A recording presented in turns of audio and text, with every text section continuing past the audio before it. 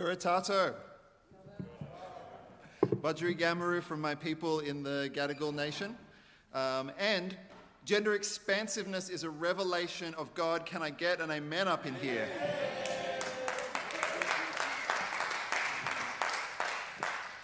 Both of my messages this weekend have focused on Ephesians, and the workshops that I've done have focused on Ephesians, and that's been a bit of a deep dive into that section of Scripture. So I've had some amazing feedback from people coming up to me all weekend and saying, because we've heard you speaking about this so much, we've gone home and downloaded several seasons of RuPaul and we're watching it. There's nothing more a preacher can ask for. Now, one thing that I'm really hoping has come across, I get very serious and intense and wound up when I preach, but queer reading utilizes humor. Amen. All the time. It's queer people, I don't know if you've noticed this, we are hilarious. We really are. We take our jokes so seriously. And somebody said to me, I didn't even catch this woman's name. If you're here, I would love to hear your name. In the group that I led, I was talking about my reading of some texts of terror in Ephesians. And this person summed it up and said, so what you're saying is this text is suck it up, survive. And I was like, I think that is what I'm saying.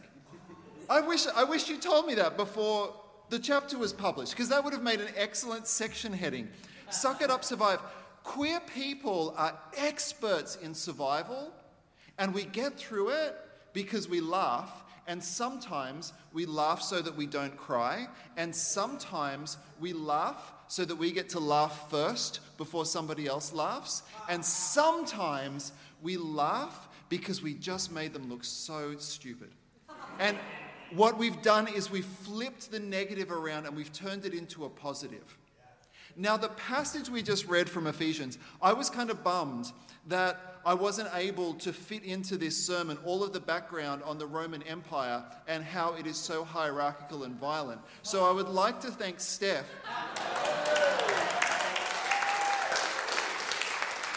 for doing all my work for me, which is magnificent. And in that situation, this is what I want to add. Ephesians is written, some people believe, there's controversy around this, but the story itself that's told in Ephesians, the picture that it gives to us, is of Paul sitting in a Roman dungeon. Don't think of a Western jail where there are human rights.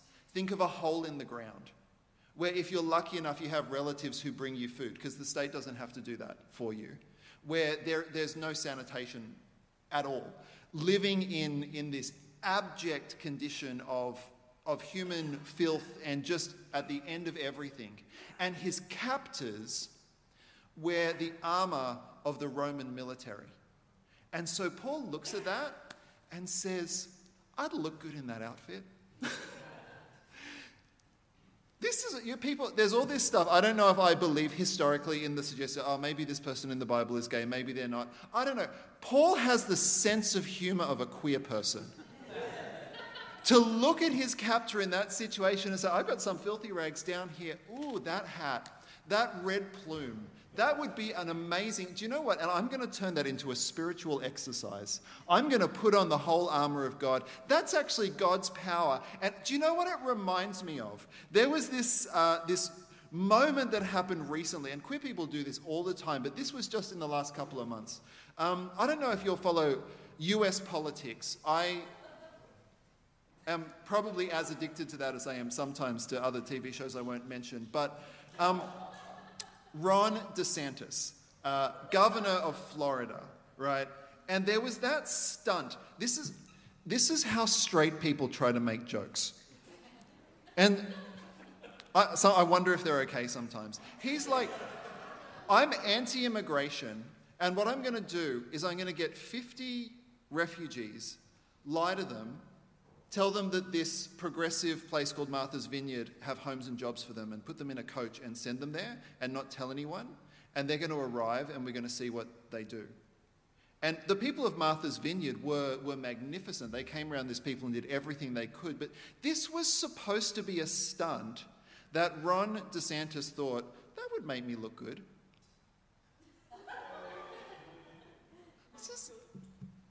Queer people don't make dumb jokes like that. Have you ever heard a leader in a queer movement or oppressed people anywhere, have you ever heard of people making such stupid jokes? But this is how the queer community responded. Instantly, drag performances all over America were featuring Rhonda Santis. Draped in a beautiful American flag, done up as like this Republican model of traditional femininity. And our jokes are better than theirs, is what I'm saying. That's the only point I'm trying to get across. Our jokes are so much better than theirs. What Paul and the drag queens playing Rhonda Santis are doing is they're taking the picture of the oppressor and they're simultaneously showing how ridiculous it is and turning it into a source of power for us. We are empowered, and yours is gone. Sorry about that. Humor is an incredible survival strategy, subversive political strategy. And this is what I love about the way that Ephesians concludes, is Paul says, put on the armor of God. And I'm going to share with you, I told you there was no limit. I'm going to share with you one more moment from RuPaul, and this was down under 2021. I'm not going to tell you, I got in some trouble for letting people know who won and who didn't win. It was over a year ago. Not sorry. But Maxi Shield, I've known of Maxi Shield for decades. Performer in Sydney, brilliant, well-loved by our community. But, down under, and we send our people to global standards, and there's a lot of scrutiny going on. And for this contest, because it was a costume, because it was sewing and all this stuff, Maxi was a favourite to win. And then she totally bombed. And Michelle Visage, who's one of the judges on the panel, says, I just feel like there's a confidence issue here, right? There's a confidence issue that when you stop believing in yourself, you go inside yourself. People have been saying, I didn't realize there was spiritual insights. Like, can anyone relate to that? Like, when you stop believing, suddenly you go inside yourself and you're in a situation where you're just like, sorry, I'm not present with you because I'm like wondering, what I sound like, and we get stuck in that. And then RuPaul looks at Maxi and says, these challenges are designed to see who you are. My therapist 20 years ago told me, Ru, the power that you have in drag is available to you outside of drag. Does that ring true for you? The power that you have then is available to you all the time. Just because you take the costume off doesn't mean you now have to shrink back down again. And this is something that, I've learned about spending 30 minutes in solitude, even things which aren't all that flashy. That peace is then available to you, not just during the silence. Because you've had that silence, it's there for the rest of the day. When you've visualized yourself in a certain way, when you've changed your perception of yourself, when you felt powerful, if you can think of a moment in your life when you felt powerful and then realize, oh, hey, right now I'm feeling small, I can tap into that moment 20 years ago. It's right there for me now. You just have to reach out for it. It's the most incredible thing. This is my queer reading of the entire book of Ephesians. I really believe this is the message of the whole letter. Your spiritual battles are designed to see who you are. The power that is available to those Roman soldiers who oppress you, an even greater power is available to you as well, even though you are not physically wearing the armor. Because we don't often see, Steph talked about the kingdom of God and how there are these other kingdoms that are violent and oppressive, but the kingdom of God subverts it all. But we don't often see the glory and the outfits and the flags and all that kind of stuff. There is a greater power than all the oppressive forces in this whole world. It's right here in this place with us right now. And it's available to us all the time. And sometimes we walk around and we feel this big. right? Because some lawmaker in Tennessee passed a stupid law, and I read about it in the news, and it's taken up 80% of my mental real estate all day long, and all I want to do is frown at people who are innocent passers-by on the street and yell at the person who's making me a coffee. I'm trapped inside myself. I'm stuck. This oppression has gotten to me, and I need to go, wait, there is a power that is available to me. You know, if I could ask God for just one gift for the queer community, if it was like a genie situation, which we know God is not a genie, but if I had one wish from God for the queer community, I'd say, give us resilience. Resilience, which means the ability to tap into that power, even in the moments when we don't feel like it's right here present with us. That moment of standing up for ourselves. You know, I was 16 when I watched sodomy being decriminalized in my country. And it didn't affect me at all. I just kind of watched it, feeling awkward and uncomfortable and theologically confused. And around that same age, in my city, a woman called the Reverend Dr. Dorothy McRae McMahon. Sorry, I'm mixing people up. Dorothy McRae McMahon, and the other person, her successor at her church. Dorothy McRae McMahon came out as the first publicly lesbian minister in the Uniting Church in Australia, and the denomination went up in flames. And I'm 16 and I'm watching it. And again, it doesn't affect me. I haven't got any skin in the game. And then I'm in my early 20s and I'm like, this is it. I got all the fight in the world. I'm so scrappy. I'm getting into marriage equality. I'm joining all the committees. I'm organizing the rallies. We're going to make marriage equality happen. And I fought for 17 years and it didn't happen. And at the end of those 17 years, they decided to send a survey to the entire population of Australia to decide what the outcome was going to be. And the entire queer community felt this big. And 17 years, it's a long time to be in a political struggle. And I just got to this place of total exhaustion. I was tired.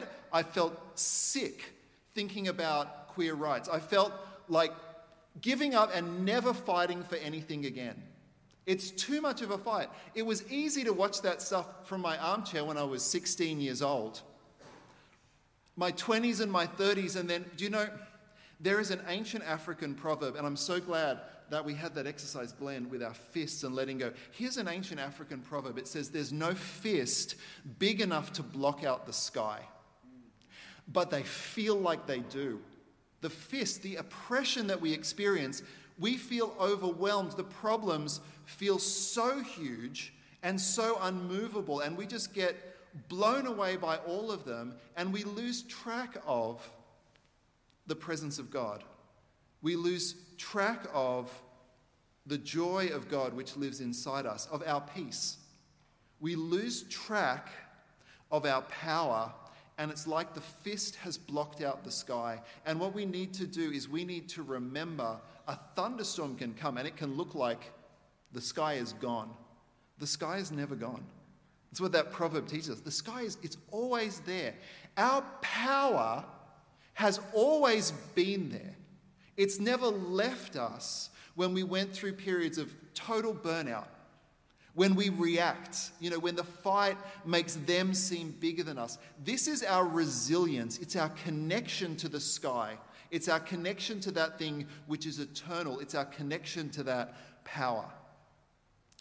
And so I want to talk about bringing Roman soldier realness to the book of Ephesians. RuPaul says, bringing realness. It's drag slang. Do people recognize that language? To bring realness means to embody someone's energy. Right? If I want to bring Ron DeSantis realness, I can bring that to the stage, right? If I want to embody some character, I can bring a politician, I can bring, a famous diva, I can bring a musician, I can bring an energy. I can find that. And this is why I think drag is such a powerful spiritual action for people to take, because they say, I'm going to embody this, and then I'm going to become it. I'm going to embody this, and then I'm going to find that power within myself. And we need to bring the realness of the armor of God into our lives. And I want to start talking about the sword. The sword is later on in the list, but I'm starting about it because really, my sermon yesterday was about the sword. When I talked about identity affirmations, that's a sword. Teaching queer reading, what I think that the church is doing when we learn how to read the Bible queerly is we're forging swords of the Spirit for the queer community. The other day, we had a beautiful World Pride in Sydney recently. Some of you were here. Seth shared some pictures. It was an amazing time. Mardi Gras, we had a united Christian float, and all of us were in like solid sequin tops, like silver, just gleaming. And there was a marching band of drums which came from the Uniting Church, which was amazing. And I put up a lot of social media, got a lot of likes, a lot of comments, and then there was some rando who just thought, I don't even know why I'm friends with this person. Do you ever I'm here to be friends with this person. Who is this? Just thought the perfect way to respond to this beautiful picture is to cut and paste 1 Corinthians 6:9 and just dump it in the text and hit send. That would be an appropriate thing to do. People often, they think that's what the sword of the Spirit means, using Scripture as a weapon. This is what I know about that, is that after Jesus' baptism, what Satan did was follow him around quoting Scriptures at him. That's not the sword of the Spirit.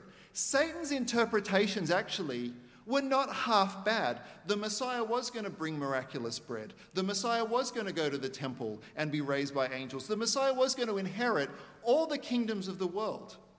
The primary problem here was not that Satan was misinterpreting these scriptures, but he's using them to attack God's beloved child. And that's just not what the sword of the Spirit is. That's not what it does.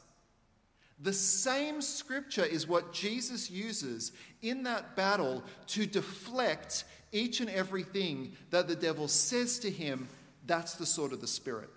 The sword of the Spirit is when we pick up our scripture and we use it to defend the people that God loves. That's the sword. And before I said marriage equality, 2017, I'm sick and tired and I'm giving up. That's not who I am. It was my truth in that moment, but I wasn't going to actually take that truth and make it my identity. That's not who I am. I am loving and brave. I'm a truth teller. I'm a community builder. I stand for justice. I teach people their power. That's who I am. I am sick and I am tired and I want to give up. That is an attack from the enemy. That's when my sword comes in. That's when I say I'm God's masterpiece. That's when I say I am the head and not the tail. That's when I use the affirmations as a sword of the Spirit to deflect the attack of the enemy. So I want to talk about bringing the whole armor. And I want to share with you another tradition, a spiritual practice that comes from my roots, my Pentecostal roots. Last night I taught about faith affirmation, the sword of the Spirit. And tonight I want to talk about activation. Activating the scripture in our lives. Part of what it means to be a Pentecostal is that the scripture is not information. It's stuff that needs to be appropriated by faith, right? The promises of God don't do anything until we activate them by faith, until we step into them. And so what I want you to do is I just want to share with you how I activate the armor of God in my life. And I do it in a really, really simple way, and I want to talk you through it. And I hope that you will you'll participate, with a lot of interactive stuff. Do as much or as little as you feel comfortable with, and adjust it if you want it to work a little bit differently from you. But I want to first talk about my breastplate of justice that I have. My breastplate of justice. I know that a breastplate protects the heart and the torso, but also, have you ever put on a really nice jacket? And have you noticed that your shoulders just go they just adjust into the right place? Now imagine it's solid metal and it's made of gold. They weren't really made of gold. In my mind, it's made of gold. So we'll just cope with that. You're wearing a gold breastplate. How do you feel? Here's your activation. Just don't force anything. Just let your posture shift into, if you were wearing a golden breastplate, And now visualize it. The power of God, the justice of God surrounding your torso.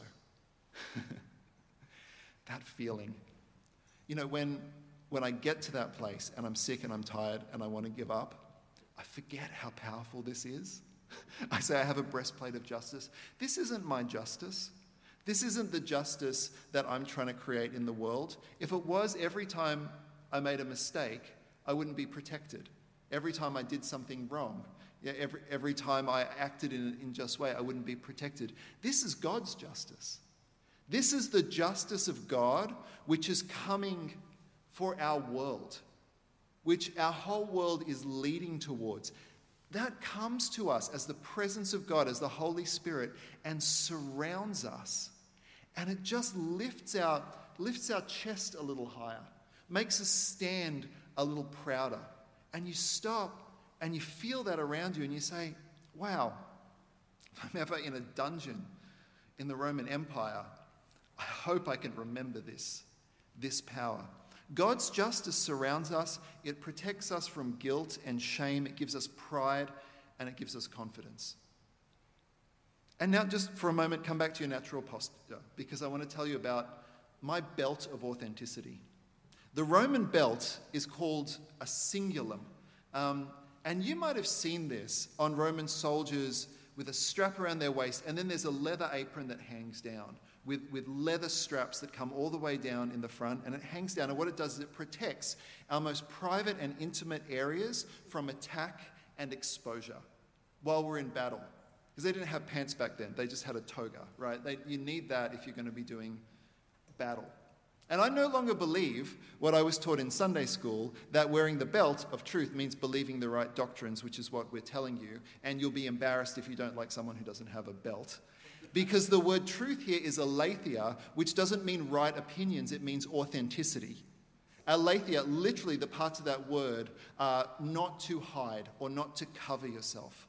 Authenticity. When Hebrews says we can approach God with a true heart, it doesn't mean correct opinion heart, it means an authentic heart. When Jesus said, worship God in spirit and in truth, he didn't mean with the correct list of doctrines there. He meant come before God authentically. That's the word aletheia. And when I said before, I'm tired and I'm sick and I want to give up, there's an authenticity in saying that. You know, part of me, when I'm writing this, is like, don't tell them that. They'll think that you're really easily, whatever. Shut up. That's my authentic truth. That's my belt. That's going to protect. If I'm proud of that, if I own that, then my intimate areas of my life are protected from embarrassment because I've already loved who I am. And this is what I want to do to activate the belt. I love doing this. If you want to do this, just give yourself a hug like this. Just do it. Stop, hug. Just 2 pieces of armor. Go, I'm going to put on my belt. I'm going to put on my breastplate. 2 seconds. It's such a brilliant way of just recentering yourself. Nothing brings God more joy than your authentic self. Nothing. You think about all these things in the world that you should be, right? I long for the day that one day I wake up and I look in the mirror and I'm all the things that I should be. And because of that, I'll just have a deep sense of inner peace and satisfaction, and I'll feel loved by God, and I'll be whatever. And God's like, I just want you. I just want you to be authentic before me. God is pleased with us. God takes joy in us when we're just real. When we say, God, I know that my truth is that I'm loving and I'm brave and I create community and justice, but I'm sick and I'm tired, I want to give up. That moment, God just looks at us and, imagine if someone that you love came to you and told you these private, intimate details authentically, you would love them. That's how God is with us. I have some shoes of peace. Roman shoes are not enclosed. It's just a sole, and they had hobnails coming out of the bottom. These are the first grip soles in human history. Because when you're in battle, sometimes you can actually slip backwards. You can lose your footing. And also sometimes, if people aren't confident, they don't march very well because they think they're going to tread on some rocks. These are our shoes of peace. Now, I'm also going to take issue with the Sunday school teaching about the shoes of peace, because I was told you put on these shoes to walk to your friends and tell them the gospel and evangelize them, and also go to faraway overseas nations, which never made sense to me because I was in Australia.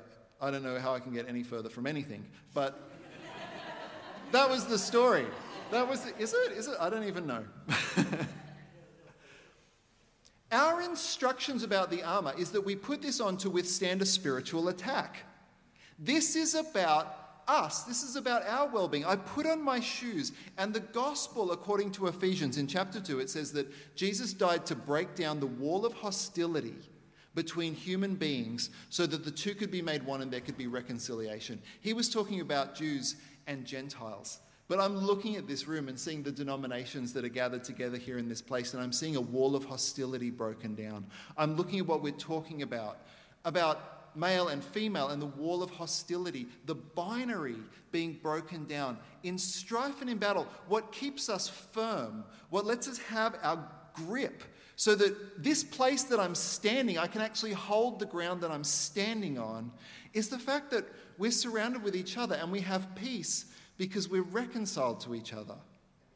You know, I had this experience of arriving in New Zealand a couple of days ago, and it was midnight, and I'm like, I think I'm going to get a taxi. But there's Neil picking me up at the airport. It's all been organised.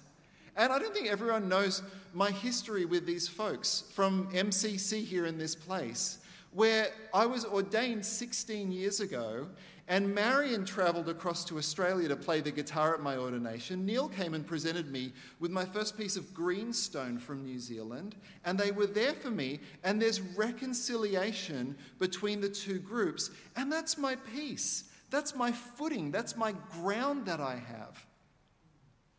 I want to invite you to take a moment, whether you're sitting, if your legs are a little bit shorter, you might want to stand for this. You can do whatever you want. I'm not uncomfortable if you stand. I don't know if you've done this before, of just pressing your feet into the ground and letting, all parts of your feet be evenly spread out across the ground so that they're firm. And just imagine that you've got nails going into the ground that are going to hold you in place. And right there in your connection to the ground, Paul's telling us, there's your connection to the community that you've been reconciled with. That's where it is. Do you know, if you're in a situation where you're feeling overwhelmed, and you do this sometimes, you put on your armor and you put on your shoes of peace, and then maybe you're in a situation where, I don't know, you're public speaking and you said the word ooze, and it's just, just press your feet into the ground. There you are. You're okay. And then I've got a helmet, which is my hope. Right? In another scripture, Paul talks about the armor, and he calls it the helmet of hope of salvation. Here in Ephesians, it says the helmet of salvation. But this hope, do you know what I think that means? I don't think that Roman soldiers really needed to protect their skulls so much in the kind of battle that they did. I think a lot more energy went into that big red plume. Historians tell me some of them were different colours. I don't believe them. It's all gold and red in my mind. You do you, I'll do me. Do you know what? You put that hat on, any beautiful hat. It doesn't need to be a Roman soldier hat. Any hat that you like. When I put a hat on, I don't know what happens to me. I actually get taller. This is me without a hat. Oh, there I am with a hat. And this is how I love to do it. I put on my shoes of peace by pressing my feet into the ground. Then I put on my helmet of salvation. I don't try to improve my posture. I just feel my whole body becoming straight.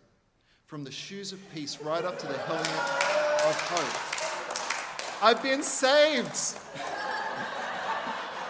I'm not gay anymore. No, I am. Don't even worry. I assume that was the joke you were making. I don't know. You made the joke. Is my face the colour of the plume? I don't know. Still not as bad as ooze. I don't know. Okay. The night is young. I could say worse things. You don't know. Yeah, this is what I think. When ancient Roman military historians talked about the helmet, they talk about morale. That's what's important. Those soldiers put on that hat, there's that red plume. Everyone knows I am the embodiment of the Roman Empire. You walk down the street in that hat, and people don't say, oh, look, Dennis has showed up. I don't think Roman people are called Dennis. What are they called? Gaius. Oh, look, Gaius has showed up. It's a good Roman name. You see that, and you say, the Roman Empire has shown up.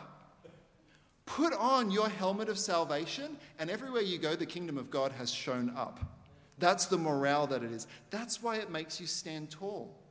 Put your feet into the ground there in the feet. If you're sitting down and you're doing this, you can use your sit bones in the chair, and it's that same grounding effect. You know what sit bones are? I'm not going to demonstrate what sit bones are.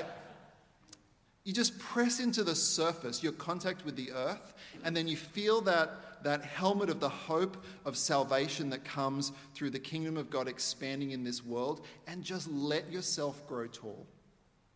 I want to invite you for a moment. These are my main four, right? Because I think that the shield and the sword, they're for a specific battle that you're fighting in. This stuff you're going to wear pretty much when you're marching, day by day. These four, I like to keep it simple. You know, what I do is I imagine myself surrounded by that golden breastplate. I give myself a hug. I press my feet into the floor and I stand tall. Just want to invite you, if you're comfortable standing, to stand. If you want to do this sitting, then sit. And just take a moment. That gold breastplate, let it surround you. Let it fill you with a confidence that God's justice is protecting you. And now that authenticity, God is pleased. God takes joy in exactly who you are right now. Go and give yourself a hug. Feet firm into the ground. And then put on that beautiful hat. Stand nice and tall. I love some people went like this.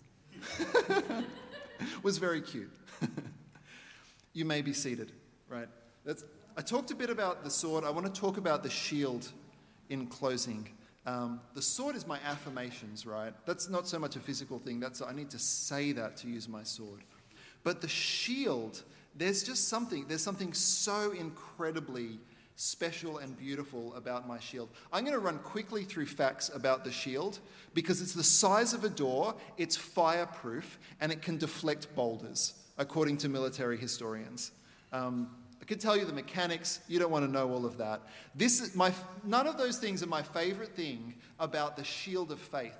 The shield of faith was designed to link with other people's shields. I don't know if you've seen this. I see this in movies all the time. It is called the tortoise formation, which after Suck It Up, Survive, tortoise formation is my other favorite thing that I get to say out loud today. You'll see this in movies. There's just a box of Roman shields, and you know that it lifts up, and it's like the Flintstones, all these little soldier feet, they go doo-doo-doo-doo. And it moves along, and it's a tank on legs. Fireproof, boulder deflecting, wooden tank on legs. And that's where do you know what this room is? This is a tortoise formation. That's what we are. We're here linking our shields together. Military historians say there are stories of horses and horses with chariots charging into a tortoise formation, winding up on top of the tortoise formation, coming off the other side, and everyone inside's fine. Isn't that a beautiful image? The shield is the power of God that surrounds our community as all of our faith interlocks with each other. When we take a formation in community. And I don't think I'm overthinking this, because in this scripture, when Paul concludes this section, how do you put on the armor of God, do all these things? And he says, do this by praying for one another with all prayer and supplication. That's how we do it. That's how we put on. When we pray for one another, when we do that, what we're doing is we're linking shields into this big, safe, fireproof, missile-proof, chariot-proof tank of interlocking wooden shields. Our prayer life. And yesterday before I preached, Colin Daly, who I've known online for years and have just met in person, just came up to me and said, "You're about to preach. Could I pray for God's anointing to be on you?" And he held my hands and he prayed for me and he put his shield around me.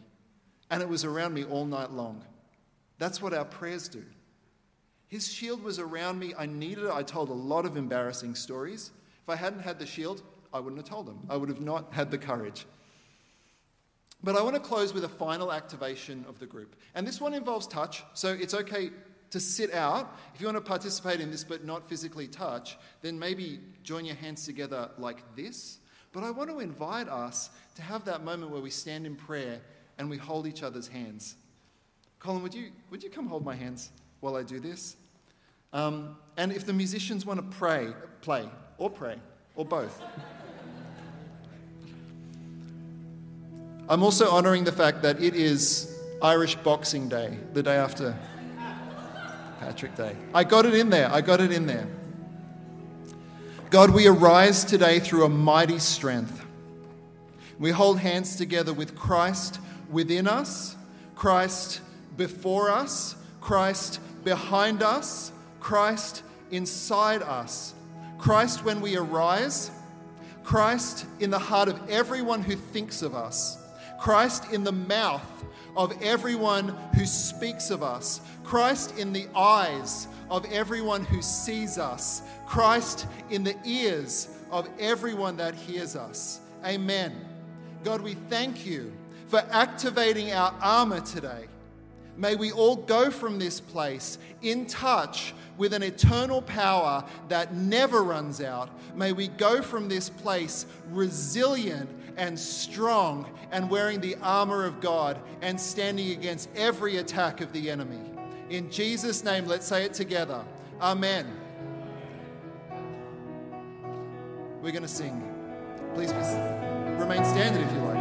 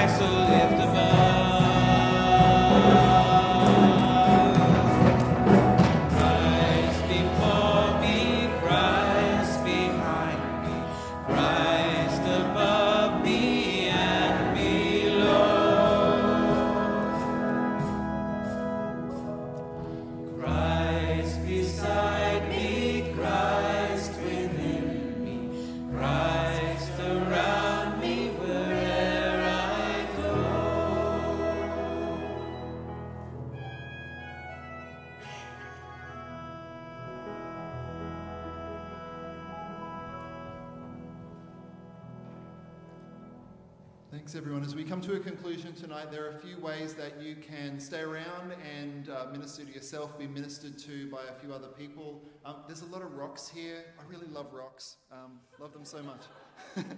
And what you can do is, to symbolize our communal armor, is just get a couple of them and in one of these trays, build a pile of rocks, and it's going to symbolize that solidarity we have with each other.